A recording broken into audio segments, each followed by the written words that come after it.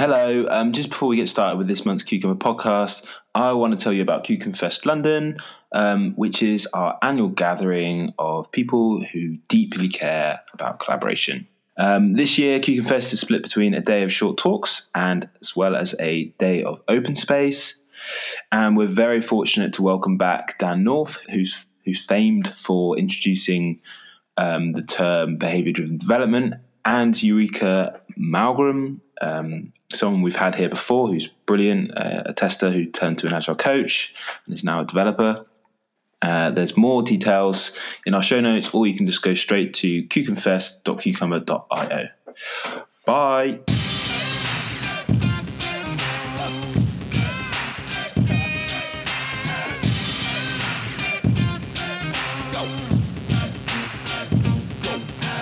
Hello, everyone. Welcome to the Cucumber Podcast. I'm Aslak Helasoy, and this week we are going to talk about the screenplay pattern. So here at Cucumber, we like mob programming, and we are going to try something new. This time we're going to do a mob podcast because I've got a whole bunch of people joining me today.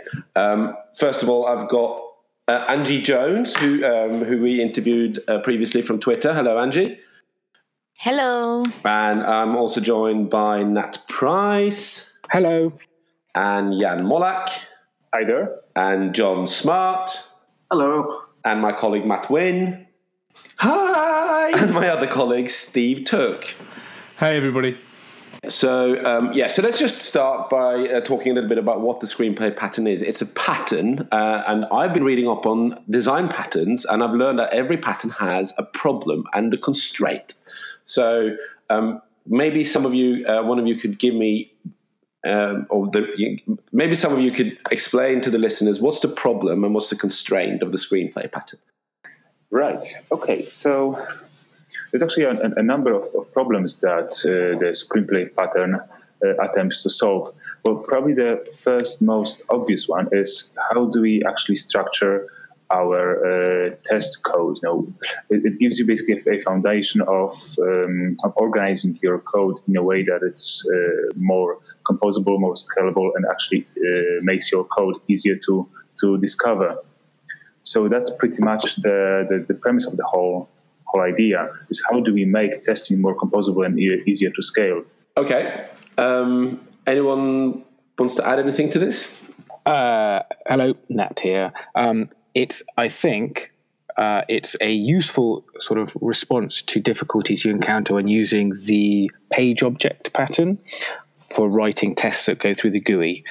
What you find with the page object pattern is your page objects end up getting bigger and bigger and bigger, and it's very hard to deal with the variability in the different test scenarios that you want to write.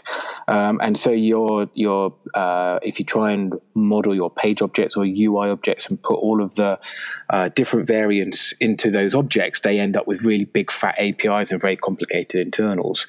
So organizing things purely by the structure of the UI is not enough. We have to take those page objects apart and compose their behavior out of different parts of the problem and solution. And that's what the screenplay pattern does. It's a way of decomposing the things that we need to think about and interact with to test a system through the UI. Okay. So I heard a lot of talk about the screens there. So does it mean that the screenplay pattern is just like the page object pattern? Is it exclusively for testing user interfaces via screens? I might chip in here. I've been doing the screenplay, and Jan as well, he's been doing a lot of work in this area, using screenplay for REST APIs, or a combination of UI testing and REST API testing, because the nice thing about the screenplay pattern is that it models user behavior as opposed to modeling the application that you're testing or the user interface that you're testing. It means you don't commit to a particular way of testing your application. You can say something like, given that Sally is a registered customer, or given that Aslak is a high-risk customer. I'm not. And that may be a REST call or that may be a UI call, but we don't commit ourselves to a particular solution. And so we can compose our tests either using back-end tests or UI tests, but we're not modeling how the application behaves in the sense of what the screen does. We're modeling how the user behaves. So what are the users' goals? What are their tasks? What are they trying to achieve? What sequence of actions do they take? And that changes the whole perspective on reusability. We no longer think of, I've got to test this through the UI. We think of what is the user trying to achieve, and at a second level, what is the best way to make that happen. John, that fits really nicely with the Gherkin type scenarios and Cucumber tool as well. And I know that you can use Cucumber with this screenplay pattern. It really requires a new way of thinking about scenarios. So like with the page object model, as you imply, we think of the implementation as like a series of clicks and page appearances. With screenplay, it seems more goal focused. So do you find that this helps automators write better Gherkin as well because they're less focused on the incidental details of clicking? I'll take this again, but then I'll hand it over to someone else. But just because I'm right in the middle of working with teams in this exact area, and that's absolutely right, Angie. What I do find is that when you do example mapping or feature mapping in particular, because it's a little bit more focused on the user flows and their activities, the nice Gherkin scenarios just fall out of the feature mapping, and that goes straight into a nice screenplay implementation. Because it does make people think more about what you're trying to achieve. That takes a scenario to that higher level, which gives you those nice Gherkin scenarios that don't have all the clicks and UI interactions that you tend to get if you have testers coming in from a pure test automation perspective. Maybe I can add one more thing here. So exactly what John said, and on top of that, it also gives you a very nice way of introducing domain concepts into your design. So we can actually start at the very top level. So we start with the Cucumber scenarios where we start using domain vocabulary. So for example, we could say that I'm submitting an application to request an account to be opened. So I'm already talking about an application, a submission, an account, an opening process, and so on. So what we can do next is we can actually make our screenplay tasks work with domain objects, so value objects at this level. So driving from Cucumber scenarios, we can start introducing domain types, which we then use together with tasks to then drive the design of our system. And also what I've been doing over the last couple of months is I've been working on a system that's based around the microservice architecture. So what we're doing here actually is an approach I described last year in my talk on testing web applications at scale, and Nat described in his having our cake and eating it. So basically the idea where we can actually drive the application design at different levels. So what we currently do is we write the Cucumber scenarios, we capture domain vocabulary, we design domain objects, we then drive the design of microservices, then the design of their interfaces, and then on top of that we layer the UI. So basically it gives us an opportunity to introduce those domain concepts and embed them into the application as we go. So let me see if I understand. Well, if you use Cucumber together with the screenplay pattern, are you saying that the scenarios, they tend to be very high level and talk about what instead of how? And so, for example, you don't mention the user interface at all in your scenarios. Is that right? That's always the goal of writing your sort of tests, your acceptance tests, your feature tests, or whatever. But what the screenplay pattern helps with is keeping those details out of your tests and putting them somewhere else, so that there isn't the temptation to stick and the user clicks on a button thing in the middle of your test scenario, your sort of description of your system behavior. Instead, there is a model of the task that the user is trying to do, and behind that sort of abstraction is actually it's done through these gestures or whatever, by clicking here and doing that. And then you can just use it again and again and again to, in your tests say, when the user does this thing, that happens to be done by clicking here, blah, blah, blah, blah, but that's an implementation detail, and then the rest of the test could run. Yeah, so does this allow you to reuse the tests then and connect them at different layers of your application? What I find the reuse is not so much a test, because I came across someone asking, I've got a login test and I've got some other test, and I want to reuse my login test in my other test, and I'm wondering why this screen closes at the end of the login test when I reuse it. What Screenplay does is it lets you reuse not the test as such, but the components that build up the tests, and that's actually much more powerful. Because a test is basically, if you think of the array Jack assert or given when then, a test has at least an action and an outcome, a consequence, something you evaluate. When you reuse those components, you're only interested in the action, not so much in the outcome. You want a different outcome for a different test. So you'll be, since in Screenplay, the things you recompose are business tasks, very high-level concepts, like that you register a customer or create an order, or so very high-level concepts. They're very easy to reuse in other tests. So that's where you get the big leverage. Yeah, that makes a lot of sense to me, that you can reuse those smaller building blocks in other scenarios.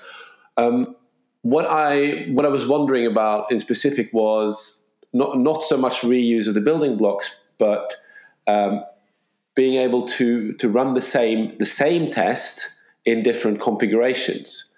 For example, let's say that you have a scenario or an acceptance test, whatever you call it, that has something to do with placing orders, and then you can run that one acceptance test completely through the UI, full stack, and get a lot of confidence, but it's kind of slow. But is there a way that the Screenplay pattern would allow you to run the same test in a different configuration, for example, only connecting to the domain logic and not even interacting with the UI?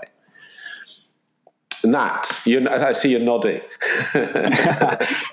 Yes, yeah. So Jan mentioned a talk I did at QCup, not in QCup last year, called Having Our Cake and Eating It.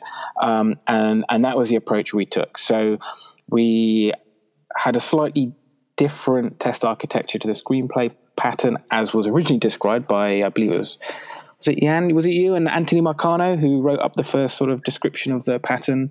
Yes, it was Andy Palmer there as well. Yeah. And the original write-up was very sort of focused on sort of driving through the UI and how to abstract away from that. But the approach we took was, like John said, we don't want to assume we're going through the UI. We would like to be able to drive the business logic directly in memory, so our test can run really, really fast. But we don't want to have to write the same thing again, or very similar kind of thing again, to drive the system end to end or through the sort of microservice interfaces or what have you. It'd be great if we could just point our different tests at different scales of the system and get like very fast feedback, and then more and more sort of the system exercised with the same test where it makes sense. So we wrote our tests to only use the business domain model, and then wrote sort of functions that map the business domain models into interactions at particular interfaces of the system. In memory, you just use them directly, and in a microservice interface, you map it into sort of REST calls into the interface, and then further out, through the UI, you can map it into interactions through Selenium WebDriver against the browser. But the test is exactly the same code. It's just running through a different abstraction that takes a domain model being used in the test and maps it into interactions, and then interactions back into the domain model, into error codes, what have you, in the domain model. That sounds, we've been doing something similar at QCOM as well. I've talked to, I don't know about many people or many teams who managed to pull this off or even tried. But it is really an amazing experience when you manage to do that.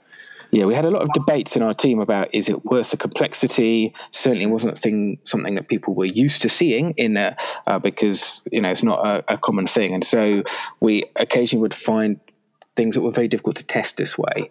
And then there would be a debate, it's really difficult to test this thing against the domain model, it makes no sense. And we would have a debate about whether to actually rip this out and just go against this interface or that interface. But every time we looked at that, we found that the reason it was so difficult to test was because we'd put business logic in the wrong place. We'd put it in the HTTP layer, or we'd put it into the user interface layer inappropriately. And every time we refactored our code back to our hexagon architecture again, it became easy to test. So actually we kept it in because it kept us honest. Design pressure from different angles, Exactly. I actually found very, very, very similar things with this recent experience. So what we're actually doing is we were driving the design of the system from the service layer, then we attached the test adapters to the REST APIs layers, then the UI. And what we also do is we combine Cucumber with Serenity.js and Serenity BD reporting. So what this all means is that we can actually run our acceptance tests. And last time I checked, it took about 0.9 seconds to run those acceptance tests, and then produce the acceptance test report, which we can then use to present to the auditors of the system as an actual description of how the system works. That is really cool. Okay, I want to dive a little bit more into details about the pattern itself. I know that there are, there's 5 or 6 different elements of the patterns that have different responsibilities. John, do you want to give us a quick rundown of what those elements are? Sure. Basically, the screenplay pattern is a user-centric pattern in the sense that it's focused on user behavior. So the first main element is the actor. The actor is responsible for doing things, for performing actions or tasks. The second component is the task that the users perform. So in most of the screenplay implementations we've been working on in Java and JavaScript for Serenity, we call that task a performable. And we actually distinguish between business tasks and user interactions. So the interactions are when you interact with the UI, and a task is some sort of business level action.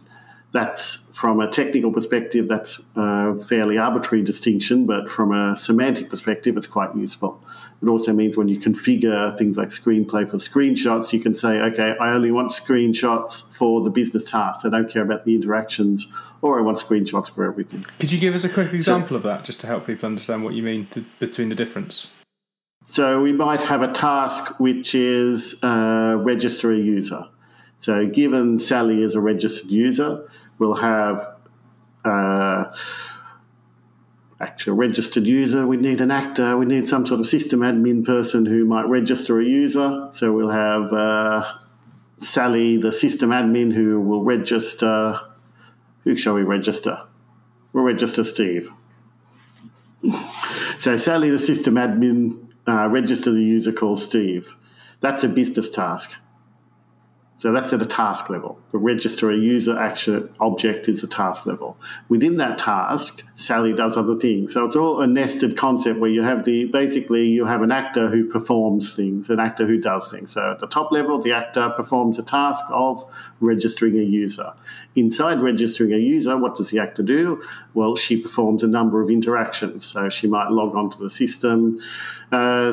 Actually, we tend to find that we have 3 layers, because we have interactions, then we have the real clicks and selects and so forth. So quite often for more complicated systems, we'll have tasks and then 2 levels of interactions, or bigger and smaller business tasks and interactions. But conceptually, register a user, and then she'll go into the system, she'll log on, she'll click, she'll select objects and so forth, interacting with the UI, or maybe she'll call a REST API and get a JSON response.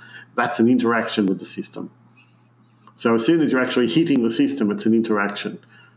But what we tend to find is that if you find yourself with an actor that's doing 6 or 7 interactions inside a task, then you feel like it's too big and you want to refactor it and decompose it into some more aggregated actions, which is sort of halfway between business tasks and interactions. Okay.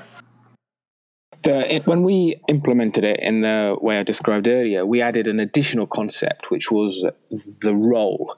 So we distinguished between the role that an actor plays in a scenario and the actor that then performs that role. So we kind of like took the sort of screenplay metaphor and carried on running with it.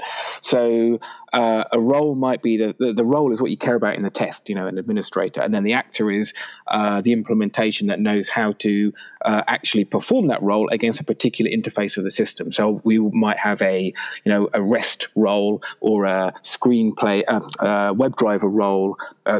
Actor, I should say. So a WebDriver, we would have something like, in our case, it's like we have editors and authors. We'd have a WebDriver author or a HTTP REST author or a in-memory author, and they'd all be playing an author role in our particular scenarios.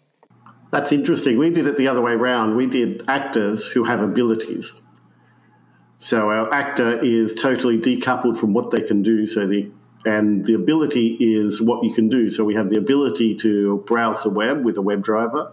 We have the ability to interact with a REST API and so forth. So it's the same concept, but switched around a little bit, which is interesting. So, it came about because we have developers who are very keen on sort of like strong typing, static typing. So rather than dynamically loading things into an actor and then not knowing whether they're there or not, we wanted to have a sort of a statically typed API for each of the roles, which we knew that anything we called on was going to actually execute and not, and then give us autocomplete in the IDE and things like that. So yeah, the tools sort of and sort of dev culture influenced the way we were designing our APIs. And then there's a last concept here called questions, isn't there? Jan, what's a question? So that's an excellent question.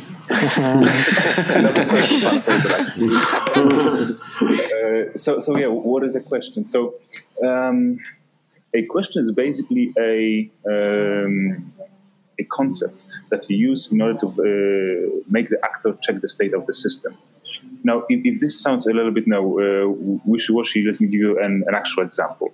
So this actually borrows a lot from patterns like command-query separation, right? So you can think of the interactions as commands that an actor issues to the system. So clicks, the post requests, this sort of thing are all the commands that you send that make the system change its state in one way or another. Now, a question is basically a way for the actor to verify how this state has actually changed and what the current state is. So we could say that now we can have a question about the text of an element on the screen. We can have a question about a shape of the JSON blob that the API returns. Or we can have a question about the object returned by our service, our domain service, for instance. Okay, so it's typically so you ask a question before you do the assert equals, and you use that as the actual value. Pretty much. But what this also gives you in combination with domain-driven design concepts is that we can actually ask those questions using those domain types, which can then lead you onto creating queries that you will send to your system and so on. So basically, you can actually drive the architecture, the evolving architecture of your system from Cucumber scenarios using screenplay tasks and screenplay model to then develop the system itself. Yeah. So before we move off of that, just a little bit deeper on this, in looking at actual code that's written with a screenplay pattern, I must say that it's beautiful to read. But I personally get kind of confused when looking at the class and the method names within the pattern. For instance, if I look at the famous to-do list example provided to illustrate the screenplay pattern, there's a class called start and a method called with an empty to-do list. And while that's easy to read, those names are not conventional ways that I'm used to of naming classes or methods. So could you tell us more about the naming conventions used in the screenplay pattern and how to go about coming up with ones that are easy to read? And I'm guessing that it might kind of coincide with those elements that you have within the pattern? I'll answer this. I'll start it off because I had a thought about that actually a while back. And the thought that I had was that when we're modeling a domain, we think mostly in terms of objects. So we model objects. So we're nouns. We're talking about nouns, things. But when you're modeling behavior, which is what we do with the screenplay pattern, it's not really the things that we're interested in directly. It's what we do with the things. It's how we interact with the things. So the main idea, the concept that we're really interested in are verbs as opposed to nouns. So our classes start to reflect that, and you get a lot of classes which tend to be verbs, doing things, as opposed to nouns, things that you do on, so to speak. Someone want to pick up on that? I was going to ask, is it a feature of the fact that the pattern was kind of first pulled out inside Java before there was anonymous functions? So what we have is lots of method objects. There is that as well. I suspect that. If you have a look at the JavaScript implementation, because there is now the excellent support for functions as primary citizens in JavaScript and TypeScript, you can actually create those command objects in a much easier way. So you could say things like task.where, specify the description. So for example, task where actor pays with a default credit card, and then you specify a list of commands that this task will need to execute. So thanks to this native support for functions, we can make the code much simpler, much more compact. What it also helps us do is not only decompose test steps into smaller commands, but it also allows us to chunk up. So basically, we can easily compose existing tasks into bigger ones, and we can also move them around very, very quickly, which helps to make the modeling process much more efficient. In our system, it's largely written in a functional rather than OO style. So there isn't as such distinction between actions and queries and data. Like the actions are modeled as an algebraic data type, and so the actual sort of type names sort of look like verbs, and so the people who are working on the code base are kind of used to that blurriness, let's say. I'm sure real functional programmers wouldn't like to be thought of as blurry, but but that kind of like there isn't a clear distinction between imperative things that happen and data, because you have to model things that happen as data that then gets applied by the runtime, and so. There, actually, it felt quite natural in the end. The code read very cleanly, but it was actually using all the domain models, and then the domain code read in a very similar way, and it was quite a nice effect in the end. So I'm a little bit puzzled about the implementation of the screenplay pattern, because it's promoted and talked about as a pattern, but then there's also frameworks that implement the pattern. So what is it? Is it a framework or is it a pattern? And who can tell me that? I'd say it's a pattern because we've got several implementations that use that pattern and that leverage that pattern. So Serenity and Serenity BDD in Java and Serenity JS in TypeScript and JavaScript leverage that and combine it with the Serenity reporting, which is quite cool. But Nat's implementation is obviously a little bit different. It's an implementation of the approach without necessarily using Serenity. So you don't have to use Serenity, which is one implementation, to do screenplay. It's just that screenplay is the pattern. In fact, it's not the only approach that Serenity allows, right? It's Serenity is a framework, and the screenplay pattern is one of the things it can do. And if you fancy writing your tests like that, there's all the support in Serenity for doing that. But it's a sort of design choice you make to solve the sort of problems that you have. So, what other implementations are there of the screenplay pattern other than Serenity in the wild? I mean, what you wrote, Nat, sounds like it's probably closed source I'm afraid so. But are there any other open source implementations? Well, I know of some experiments that people have done in the .NET space. I'm not sure if there's anything actually ready to be used in production. I mean, as you obviously know yourself, creating an open source project, maintaining it, promoting it, and so on, it actually requires a lot of work. Yeah, no shit. So, there are not that many people who actually want to do it yet. Right. So the reason why we got those implementation in JavaScript and TypeScript and Java is because those are the technology stacks that we tend to work most often with. Yeah. So that's where most of our effort has gone into. If you're, let's not say stuck, if you're living in a test suite that is based around a page object model and you like the sound of this screenplay pattern, how do you move from one to the other? So are there any techniques you can suggest to help people to refactor from the page object pattern towards this screenplay pattern? How would you get started? Well, fundamentally, what you can think of as a page object layer is the interaction layer. You can start off by just modeling business tasks and then have the business tasks call your page objects, and then gradually refactor your business tasks into using lower level tasks, lower level interactions.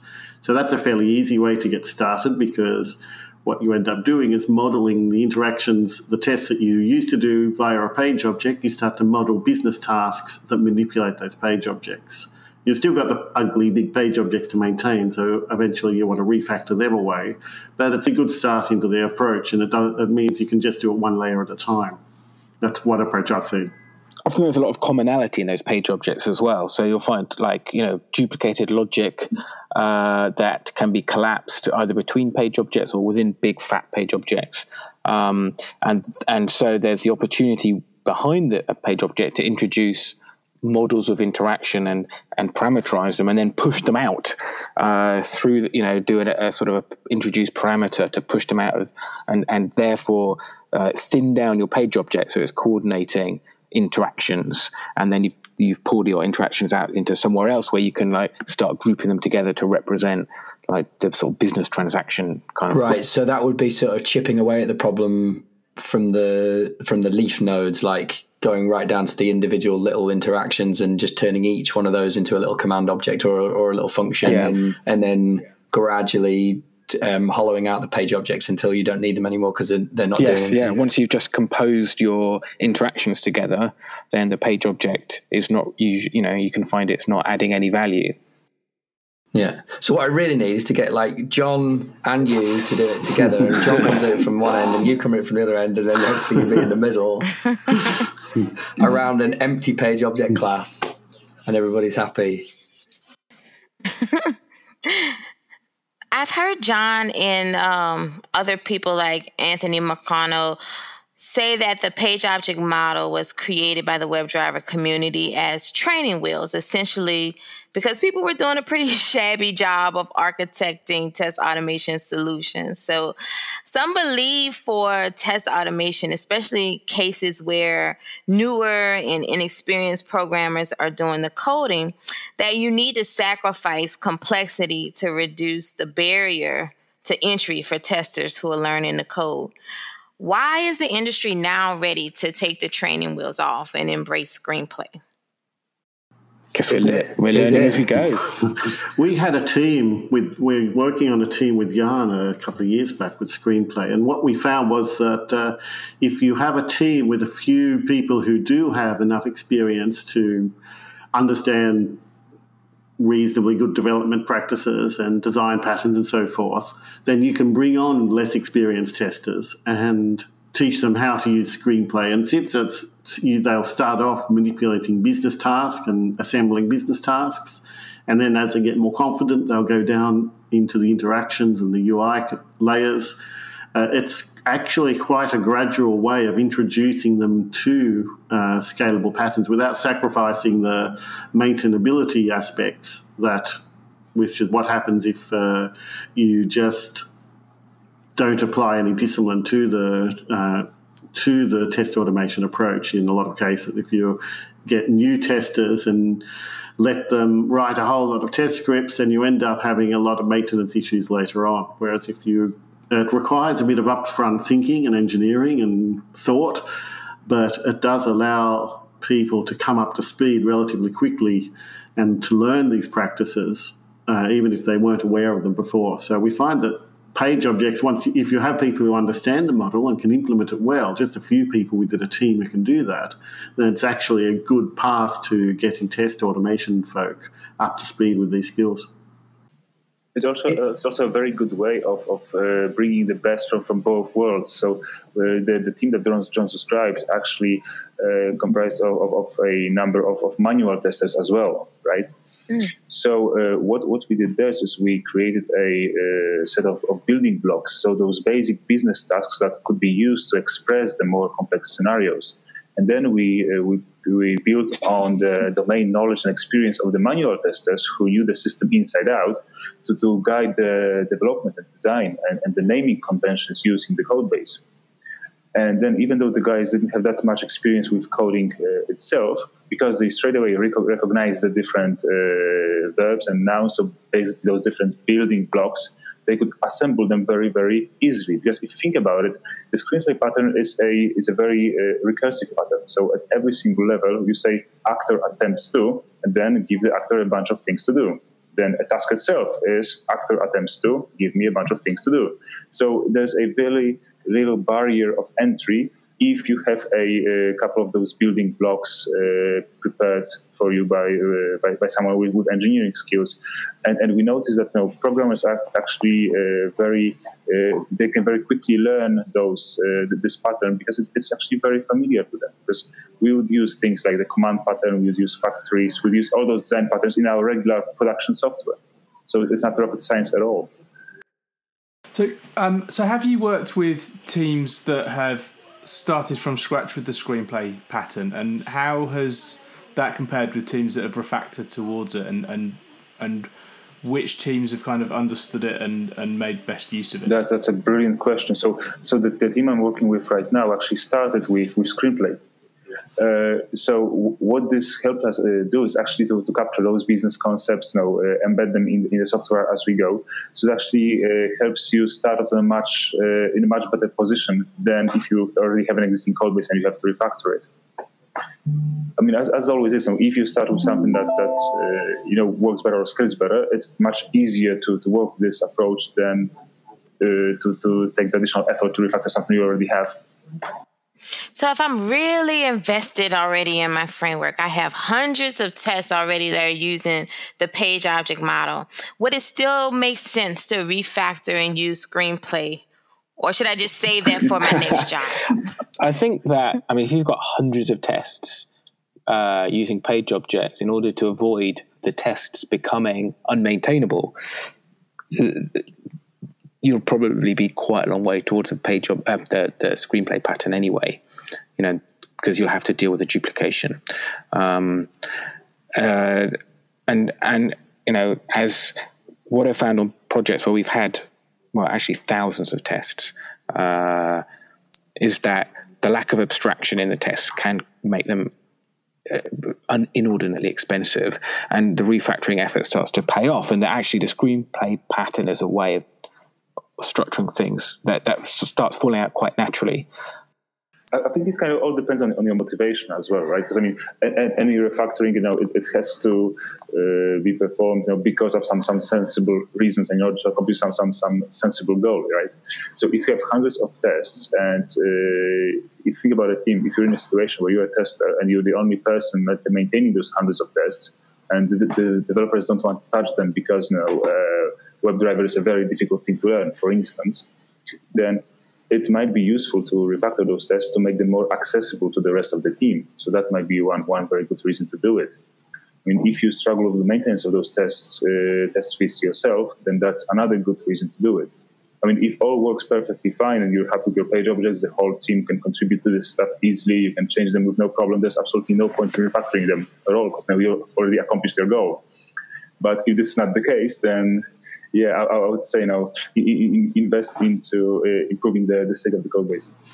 We had one team I am working with at the moment. They have, I think it's not thousands, but it's a couple of hundred tests.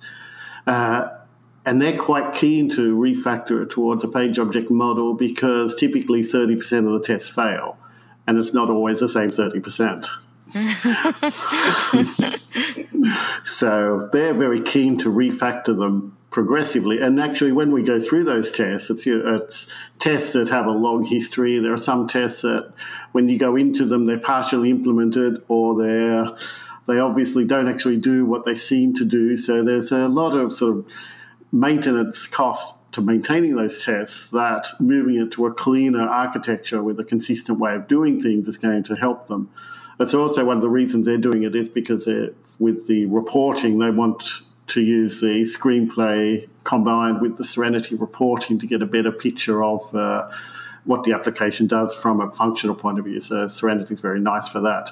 But really, for the maintenance perspective, it makes a lot of sense in that case. But it is solving a problem. It's solving the fact that the tests are hard to maintain. It costs a lot to maintain them, and they're not telling anyone very, very much useful information.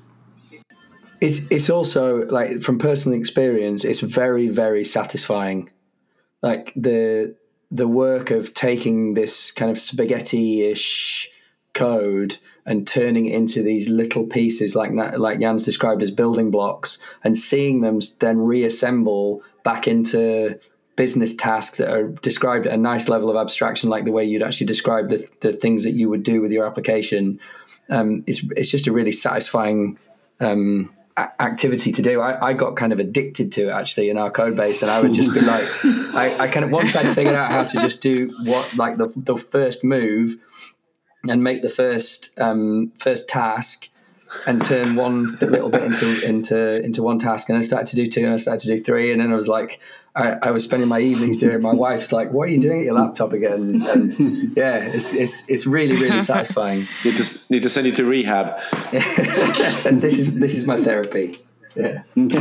John mentioned reliability or unreliable tests, and I think that's another good driver. Is that by pulling out the right abstractions, you end up with, for example, all the tasks or all the questions or whatever. We actually didn't use questions for this reason that I'm about to talk about. We're going through the same point, exactly the same line of code.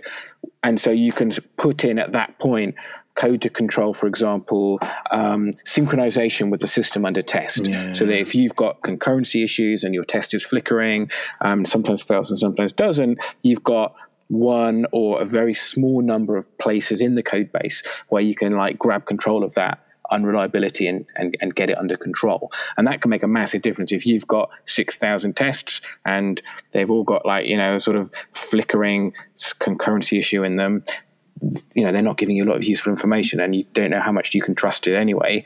But if you can start getting them really solid, that can make a massive difference. And the refactoring, a good architecture really helps it.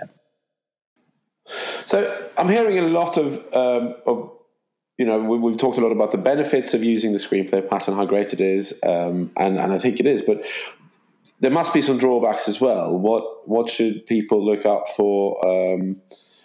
What can go wrong? The thing I noticed might be slightly difficult for people to embrace is the approach itself, because, like Andrew said earlier, it's not something that people are used to, right? So one of the questions that caught me completely off guard is when I was asked, what type of testing is that, right? Because you run your acceptance tests, they're running under a second. What is it? They're not unit tests, right? They're integration tests, but you don't have any databases, right? Because you mock them out. What the hell is that? It's still an acceptance test. That's what I said, but the answer to that was that, yeah, but you do acceptance testing with Cucumber and WebDriver. You don't have WebDriver. Yeah, because I want them to be fast. But you don't have WebDriver. Yes, because my life is too short for that. So that's one of the things. I mean, I guess now that's introducing a completely new approach that changes the way you work, that changes the way you think about the code, about how you structure your system, is the major challenge. But I think once you actually accept the fact that, well, perhaps you don't have to follow the beaten track. Now, perhaps you can actually try something new. Then, yeah, interesting things might happen. Right, so there's some cognitive problems. Like some people might not understand why you would do it that way. Anything else that can be thought of as a drawback or difficulty with the pattern? If you paid overtime, it's really bad because you don't spend as much time debugging and tests. I think it is quite a programmer-centric thing, right? Like the idea that we decompose a problem and then compose a solution is a programmer-centric way of looking at things. And I say that as a programmer. Well, in my experience, testers are thinking about how does this entire system meet the needs of our users, right? And so, as I think, following on from what Jan just said, right? It's like people are going to come out and go, why aren't you testing the whole system?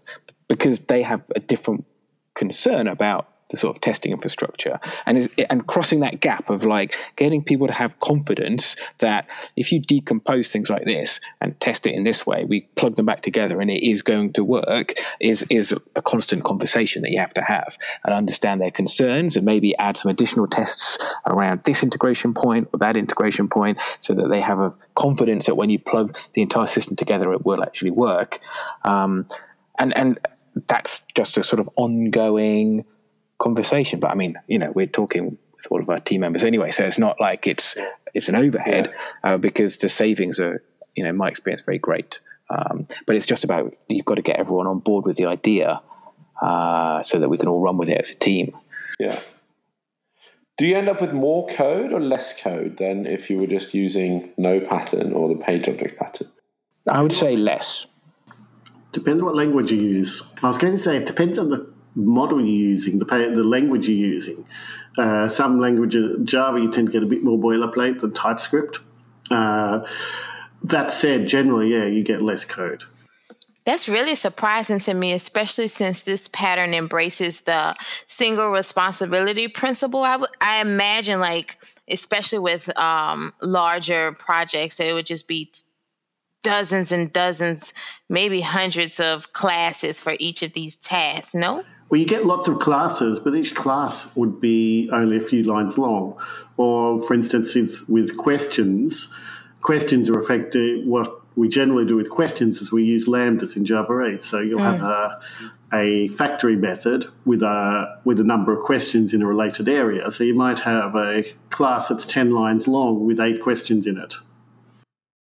In our code base, the sort of tasks are from the domain model. And so, they exist anyway. We just happen to be using them within the test to express what we want to, how we want to drive the system from the outside. So in that case, it's no overhead at all. But there is code to map between those things into, we then create an underlying model of user interaction, which we could then do another mapping of onto different interfaces. So there's a little bit of extra code there, but it turns out to be very common.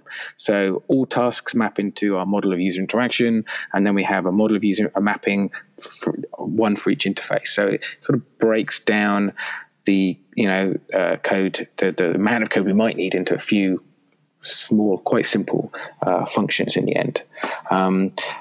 And in my experience, that's a big saving compared to when you have, if you're driving Selenium directly, you have a lot of duplicated code to sort of manipulate the user interface in each of the tests. Like that. I'm sure Theo can. Where was I?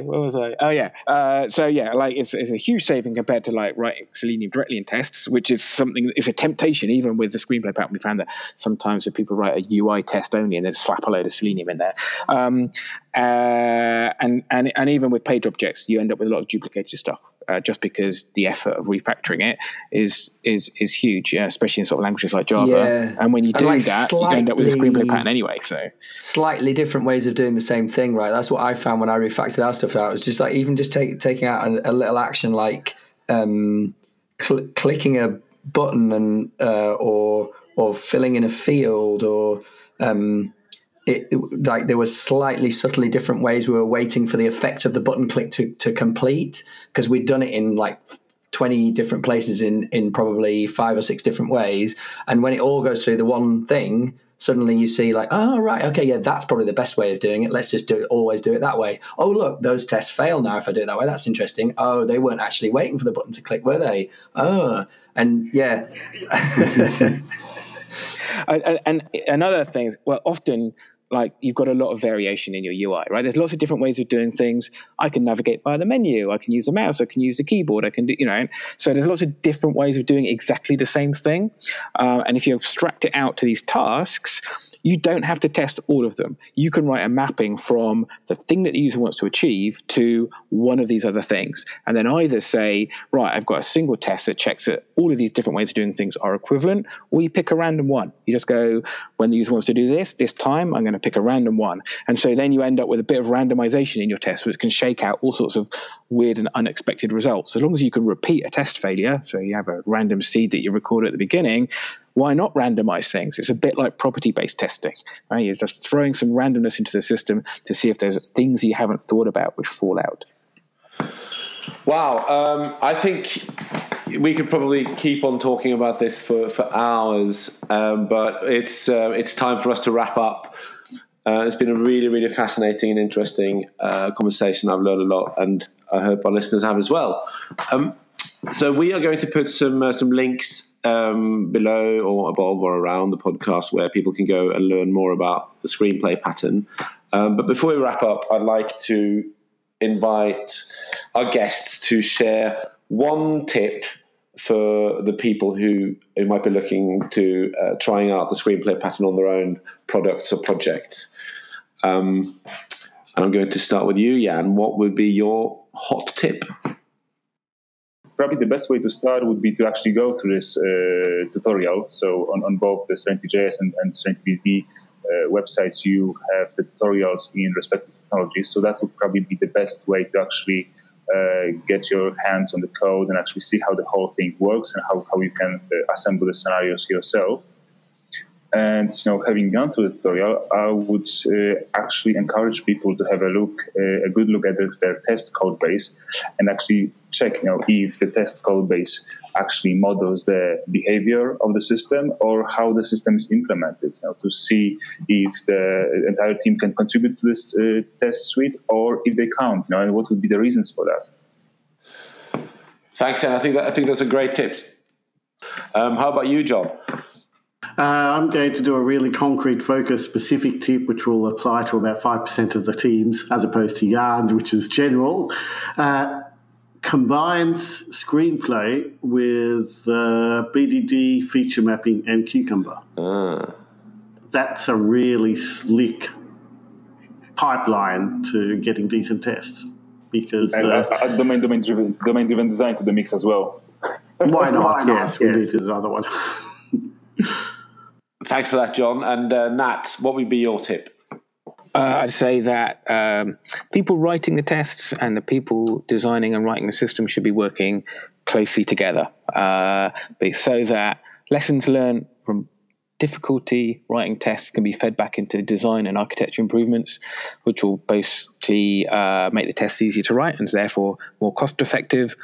But also, especially at the system level, my experience is that feedback ends up with the design needing to change to expose more information about what the system is doing, and that makes it easier to actually support the system when you're putting it in production, because it's now more observable and understandable the way it's actually behaving during runtime. And that's a really valuable feedback loop to foster.